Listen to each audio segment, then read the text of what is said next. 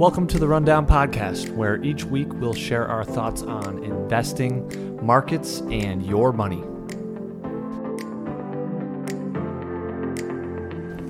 Jared Burns and Robert Donlin are advisors with Donlin & Barkham Wealth Advisors in Plattsburgh, New York. Donlin & Barkham is not affiliated with the Investment Center or IC Advisory Services, Inc. The opinions expressed by Jared, Bob, or any podcast guests do not necessarily represent the views of the Investment Center or any other members of their staff.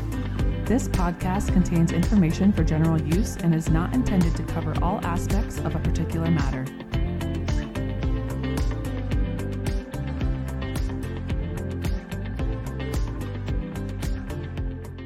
Hey, Bob. Hello, Jared. So we're back at it again for our latest podcast. There's, let's just put it this way. The market and politics and everything has given us more than enough things to talk about. Yeah, we'll try to keep it concise, but yeah, there's so many things to talk about with the election and COVID, and it goes on and on. We could ramble for, we easily could ramble for hours, but we'll try to keep it as specific as possible, right? The biggest thing that, wouldn't you say, is probably the most present on people's minds is the presidential election? Yeah, we've had more calls on that in the last month, and especially after the debate, people were quite concerned about where this was going. Right. And if everyone has listened to or read the rundown that you've put out, you've put some scenarios together, which I thought was very astute, and maybe we could go over those real quick. Yeah, sure, absolutely.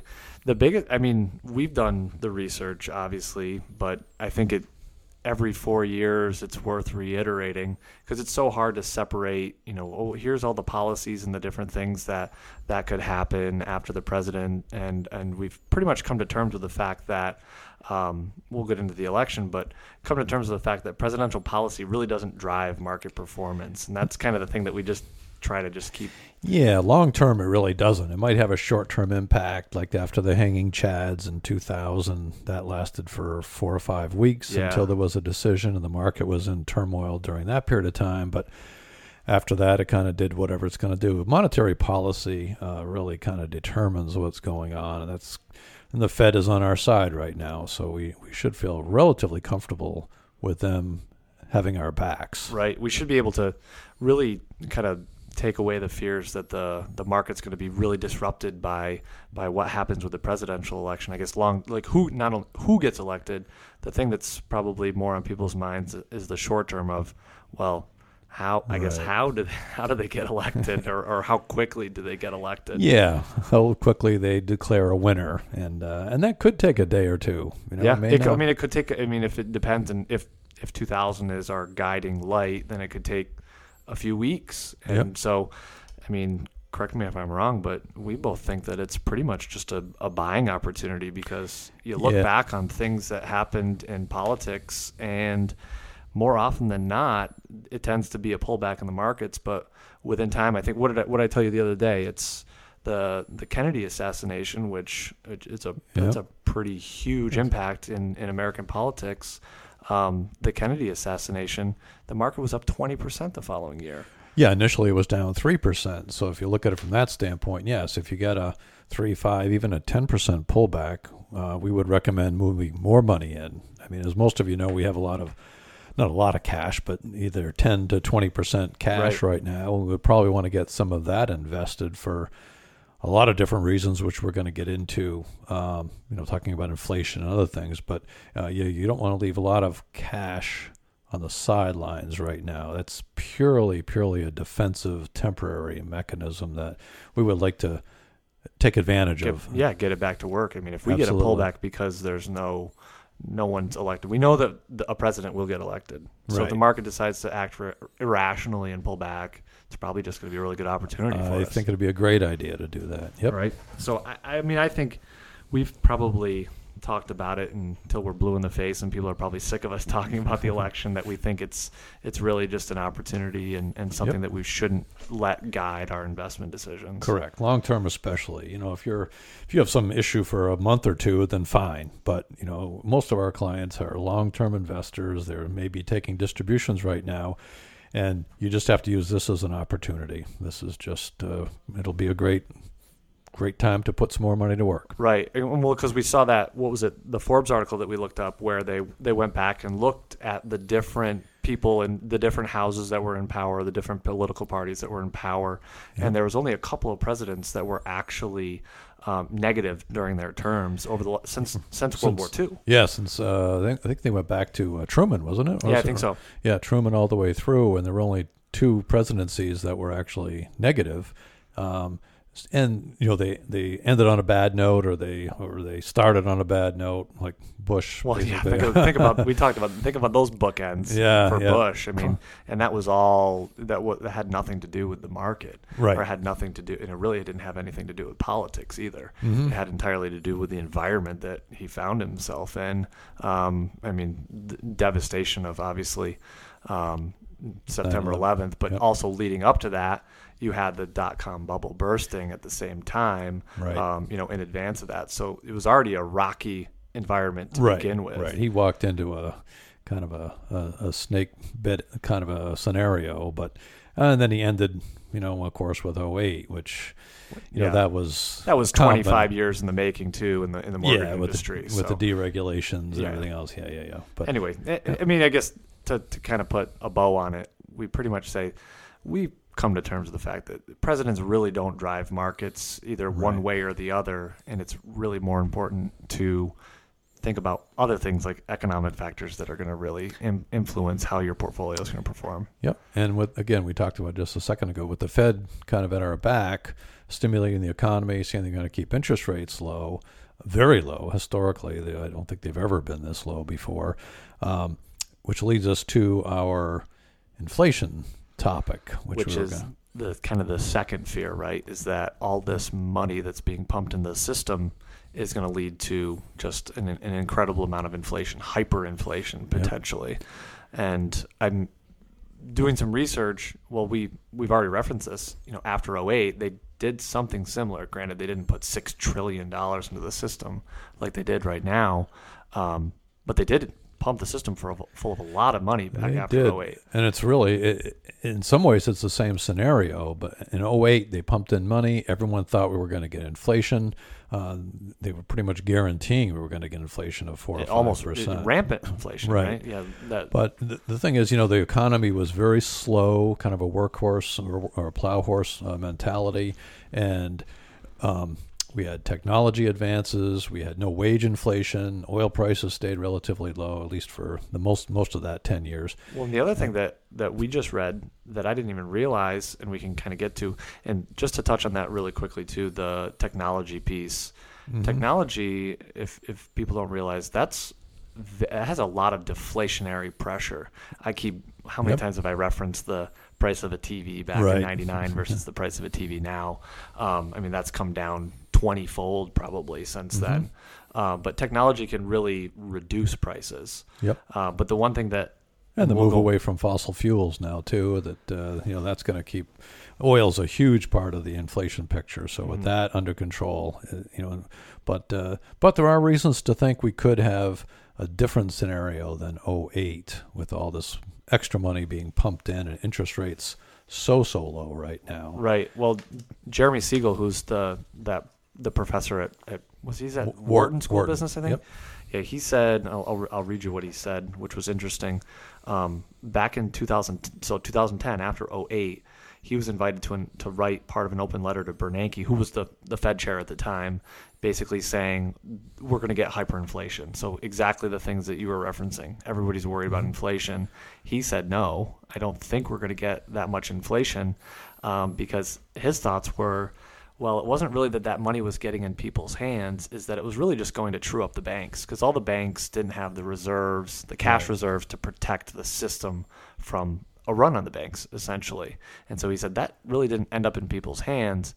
But now his argument is the money is in people's hands, right? It is in people's hands. And people, the statistics tell us that people are saving that money, they're paying down debt, but at some point that demand is going to kick back in and they'll be spending some of that money. So you definitely, I think, could see some inflation kick up. Right. So, well, and that's his thought was what, 3 to 4% 5% inflation. I think 3 to 5. 3 to 5% inflation, which that's a pretty big tick up from. I printed out earlier. I printed out the chart of where we're at in inflation. I think we're somewhere around like 1.6%. It's been steadily climbing up. Yeah, historically, I think if you go back 40, 50 years, it's like 2.3% is the historic. So with all this money flooding the economy right now, we could easily get some inflationary pressures. And back when Paul Volcker was the Federal Reserve Chairman, if you remember back in the late 70s, early 80s, we had... Well, I don't remember that. I read books about it. I'm showing my age. But we had 12, 13% inflation. And how do you combat inflation? You raise interest rates. Right. And that's what Paul Volcker did aggressively from about 82 to 87. And the markets reacted favorably to that. But if you had bonds at that point... you got hammered. And that's kind of what we're alluding to right now, is if we get in a situation where bonds will suffer if the Fed decides to start raising interest rates. Right. But like you said before, the Fed came out months ago saying we're not raising rates. Our sole goal right now is we want more inflation because we think if we can get more inflation, we'll likely help to get the unemployment level lower. Yeah, 2% is usually the Fed's range. They would like about a 2%, but they said they let it go to 3%. Mm-hmm. And if they let it go that high, and they've said they're going to do that, then you might want to take them at their word. So they're going to let rates stay low for long periods of time, let inflation run before they start raising interest rates. But if it does get a little out of control, it gets somewhere at 4 or 5, you're going to see an aggressive change of policy by the Federal Reserve. And then we have to be very concerned about our bond positions. That's the trick, right? If they're okay with 3%, then we should be foreseeably in a decent environment for bonds for the next couple of years. But if it runs hot and the economy recovers a lot faster. Yep. So it's, bonds, right now, in a very conservative, bond fund or individual bond, you're going to get, 3%, maybe 2.5% to 3% in a very conservative bond, which is way better than cash, which is at 0.1 or whatever it is right now. Oh, it's garbage. But when you look at the real rate of return, let's say 3%, you're getting 3% on your money. Inflation's running at 3%. Then after taxes, you're going to lose a little bit more. You're running at a negative real rate of return. So over the last 10 years, you've made 3 to 5% as a real rate of return in bonds. But now after you factor in everything else, you'll be negative. So we have to be able to protect your money, and it's forcing us a little bit more into growth. Right. Or stock.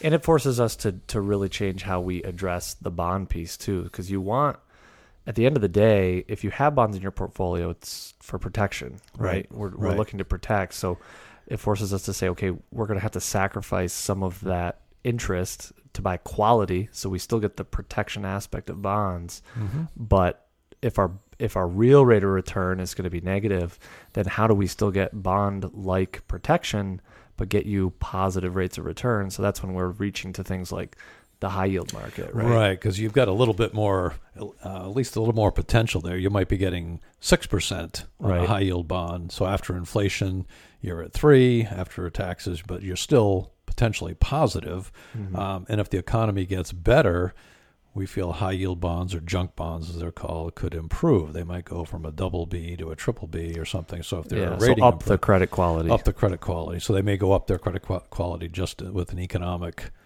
advancement. Right. But but there are other things we can do to protect ourselves against inflation. And that's the big trick, right? Is if we get inflation, but the Fed doesn't raise interest rates, then that's still an okay environment. Granted, inflation is going to impact your purchasing power, so bond prices, real returns.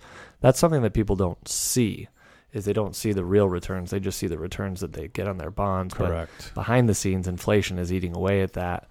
If they don't raise interest rates, then that's okay for your portfolio, because stocks, in theory, would run hot in an environment like that with inflation going higher with no rate hikes. Right. But if they do start to raise interest rates earlier, that picture that you painted with maybe a negative real return on bonds, that rapidly declines because people are going to now start selling bonds as interest rates go up. Correct. So yeah, it's kind of a double whammy. You're losing value, and then you have a flood of sells as well, which just lowers the prices even more.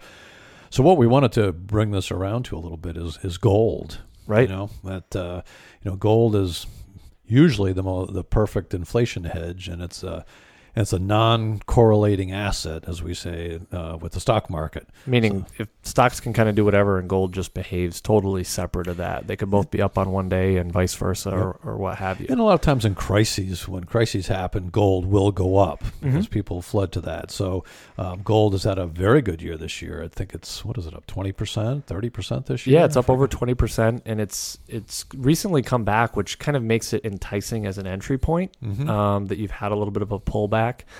Because you also saw when the first stimulus was issued, gold had a huge pop because that was just the market factoring in, okay, if we flood the system with money, now we're worried about inflation again, right? So gold is that inflation hedge. So, but that's kind of the trick, because the one thing that you talk to me about all the time, and I've adopted, is the three-legged stool of investing. In theory, maybe there's four legs, and alternatives are alternatives would be the fourth leg, like things like gold. Yep. But really, right now, and this is what you always say, is, well, cash is really purely just there. It's not earning you anything. It's just protection. Just a parking place. It's exactly. So you don't want to have too much there. Bonds are okay. So that leg still works for us. Stocks obviously is still in a good environment. And then gold kind of maybe inserts itself as the fourth leg to that stool when it's warranted.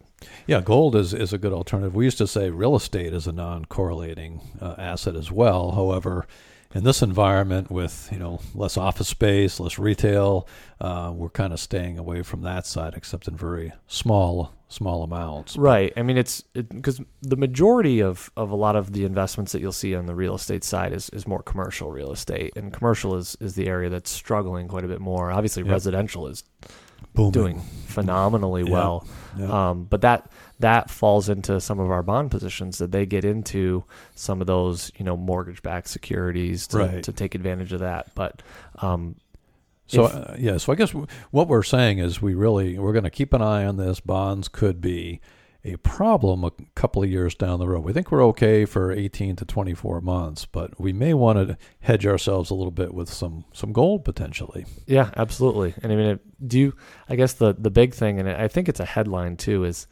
that's Jeremy Siegel basically said, is the 60-40 portfolio dead? Right. And I think in theory, maybe, but I did see some research that said once you kind of got to your allocation, whether it's 60-40, 70-30, 50-50, those all kind of over time, they revert to some sort of mean. It's just over the short term, what can you handle in terms of risk? So obviously, the less risk you can handle, the more bonds you're going to want. But those things kind of migrate to the same, somewhat similar returns over time.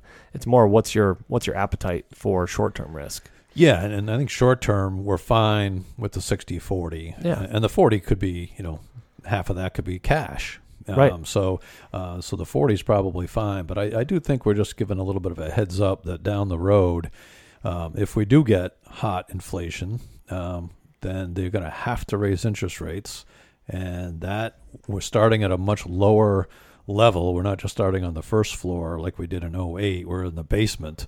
So any kind of an interest rate hike, we're going to see bonds take it on the chin. Yeah, they're going to sell off quite a bit, and you no longer, I guess that's the one thing we didn't mention is after 2008, corporate bonds and these different bond instruments had still relatively high interest rates. They did. Now they're so low that you're starting at the bottom. So if it sells off, you don't have that interest to protect you anymore. Right, correct. So it's a different environment. Absolutely. Now, I don't want to sit here and sound like I'm a huge proponent of get rid of all your bonds, because that's not that's definitely not the point that we're trying to get across. Right. I think we've got, if you take the Fed for their word and things progress the way they're saying they're seeing, there's still a good 2 years probably where you could hold a normal bond mix. Yep, I think so. And I think if we get a pretty good pop on interest rates, for whatever reason it might be, it could be a time to take a little money off the table in the bond market. I mean, they've had a pretty good year this year because, again, volatility in the stock market usually leads to people going into cash and bonds. So those have done well. Things that usually are up 2 or 3% have been up 7 or 8% this year. So, right. And I don't think you're going to see that again.